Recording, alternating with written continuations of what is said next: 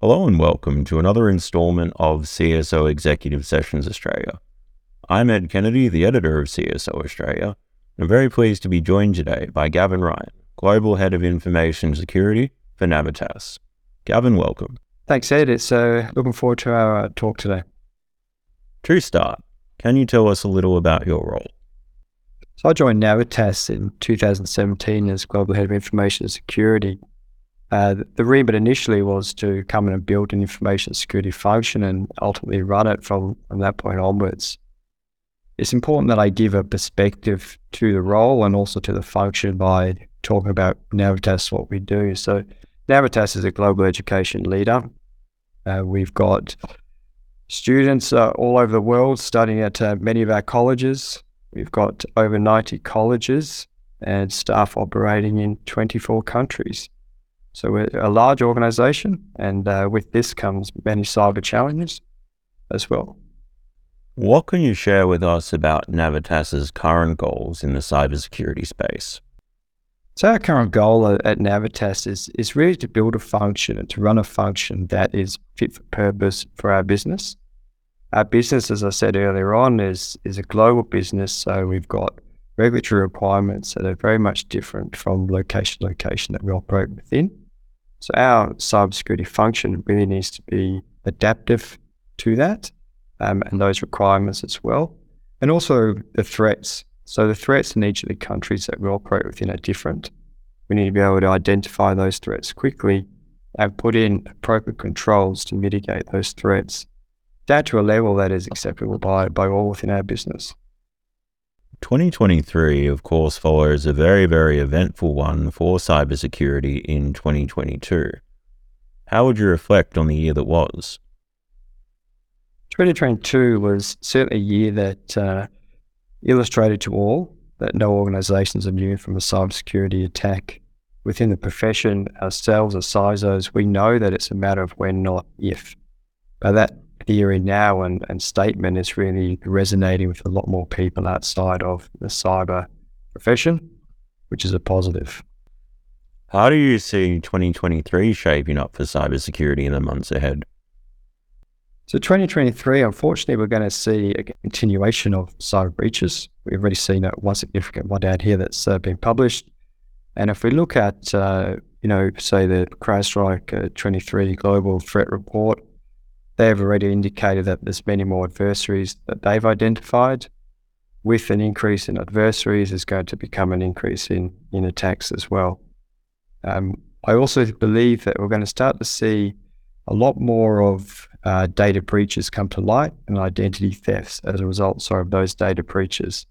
So, which is not a great thing, but it's something that people are going to have to work through. And I think that's not just going to be resonated with 2023, but beyond. One other thing that I believe we'll see in 23 and beyond as well is organizations going on what we call a data diet. So really trying to reduce the amount of information they're collecting and maintaining for the primary reasons of reducing the impact of a breach should it occur and the impact to those individuals if their data is exposed. When it comes to the Australian cybersecurity landscape, what pleases you about its present positioning? I'm really pleased it's been a proactive response to the activities that happened in 2022, in that internally within organisations, people are starting to ask the right questions, and externally we're now seeing in the Commonwealth the development of a cybersecurity strategy, which is obviously moving us forward as a country in this space. But for me, most importantly, is what's happening internally and the change in the types of questions that have been asked to CISOs of organisations. What concerns you about the Australian cybersecurity landscape at present? What work do you think remains to be done? So for me, whilst it's positive having a strategy in place, a strategy is only a strategy.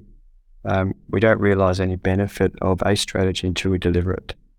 So from a positive perspective, we can deliver that strategy that is going to be near completion in a consistent, united way across Australia.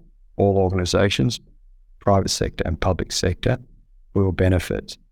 If, as happens in other organisations and strategies, become additional priorities override the strategy, then we'll lose momentum. And that does concern me, of the loss of momentum that we've got at the moment. And also another concern for me is that how the public sector versus private sector adopts the execution of the strategy. If there's inconsistencies, we're going to actually potentially go backwards rather than moving the dial forward.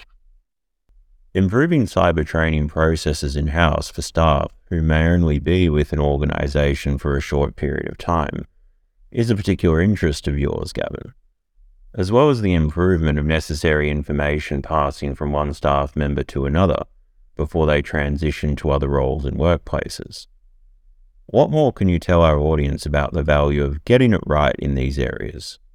Absolutely. So you're spot on, Ed. Cyber awareness training for me is a passion on many folds. So as CISOs, increasing the awareness of our staff reduces the likelihood of compromised accounts.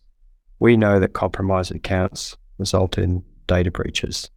And on the flip side of that, if we can also educate our staff to be safer online at home as they are at work, then we're actually adding value to our staff outside of just making sure they're more secure here.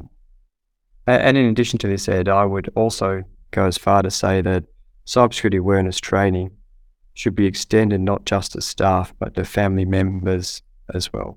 When I say that, that could be family members, whether that be their children, their husband, wife, partner, whatever the case might be. But we all work in hybrid environments these days, and staff that are working in a secure environment at home are going to be only beneficial to those in my position and many others within the organisation. I understand you've also a particular interest surrounding the raising of awareness and education among our youngest Australians concerning good cybersecurity practices. Can you tell us a little about how that interest arose? I certainly can. So this for me, as I'm a father and I've obviously observed my children's use of technology, and no disrespect to the older generation, myself or yourself, they're as savvy, if not more savvy than we are. But yet we continue to see all their schooling treating them as if they've got no idea about technology. I've observed sheets of paper with passwords, writing down the passwords. Yes, this makes it easy for primary school teachers. Little Johnny forgets his password, but it's only creating bad habits for these individuals as they move into the workforce. And one thing we are doing very well as a country and beyond is around cyber safety for children, which I believe is extremely important. We could do more work. But in addition to that, I really believe we could add to the stream cybersecurity so that we are teaching our children how to be secure, so it doesn't reside with people in my position to start to educate them when they enter the workforce. To do that, we really need to provide teachers, schools with the material that they need to be able to educate the students.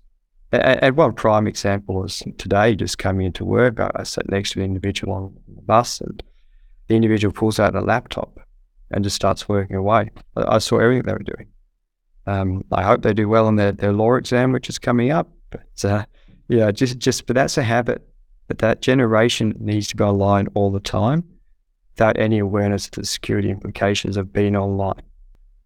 Following on from the last question, what steps could be taken to drive positive action in this space? I mentioned briefly in my previous response that we really need to educate students from day dot.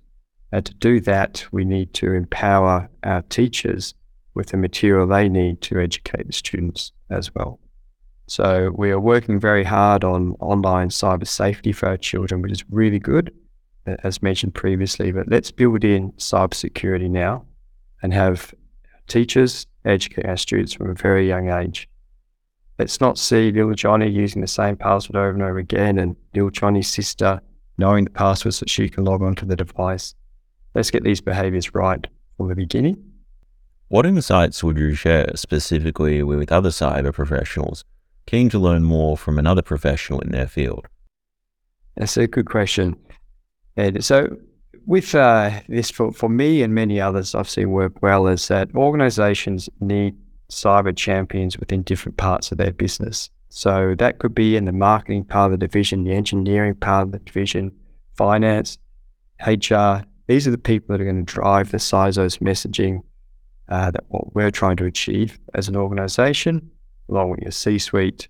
But also, they're the individuals that give you those little nuggets of gold to help us do our job, to increase the ability of us to do our job. For example, Gavin, we've got a little bit of rogue IT happening over here that I didn't know about.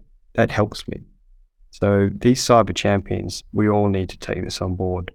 But in addition to cyber champions, I've seen work quite well is that sometimes these individuals go, you know what, I actually really enjoy cyber. I want to move into the cyber field. And by moving into the cyber field, they're bringing experience, say, for example, from HR. So they're bringing that mindset into the cyber team. We as leaders in cyber need to be educating these individuals and supporting them in their transition. But it's going to benefit all of us as well because of the fact that we have this big drain and on the cyber skill shortage. And with that last question, that brings us to the end of the conversation here. Thank you to those in our audience, and Gavin, a special thanks to you for taking part in this chat. Thanks, Ed. I really appreciated talking with you today. Just as this has been a great conversation here, please keep an eye out for another installment soon of CSO Executive Sessions Australia.